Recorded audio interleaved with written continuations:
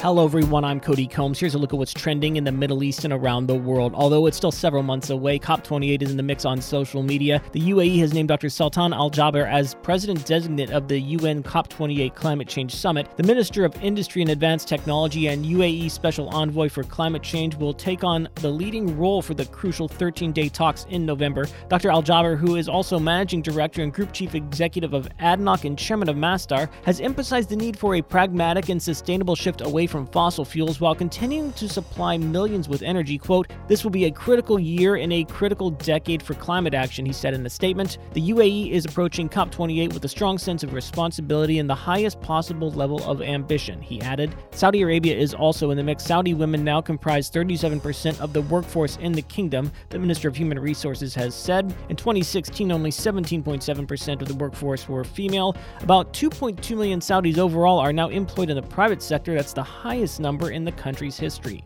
Oman is also seeing momentum. Oman has sent a delegation to Yemen for the second time in a month in an effort to mediate a revival in peace talks that stalled in October. The delegation arrived in the Yemen capital, accompanied by the head Houthi negotiator to discuss the latest developments. And Lisa Marie Presley is also trending. The musician and an only daughter of rock and roll legend Elvis Presley died on Thursday after being rushed to a Los Angeles area hospital, her mother said. Quote, "It is with a heavy heart that I must share the devastating news that my beautiful daughter Lisa Marie has left us," her mother, Priscilla Presley, said in a statement. Lisa Marie Presley was 54. Quote, "She was the most passionate, strong, and loving woman I have ever known."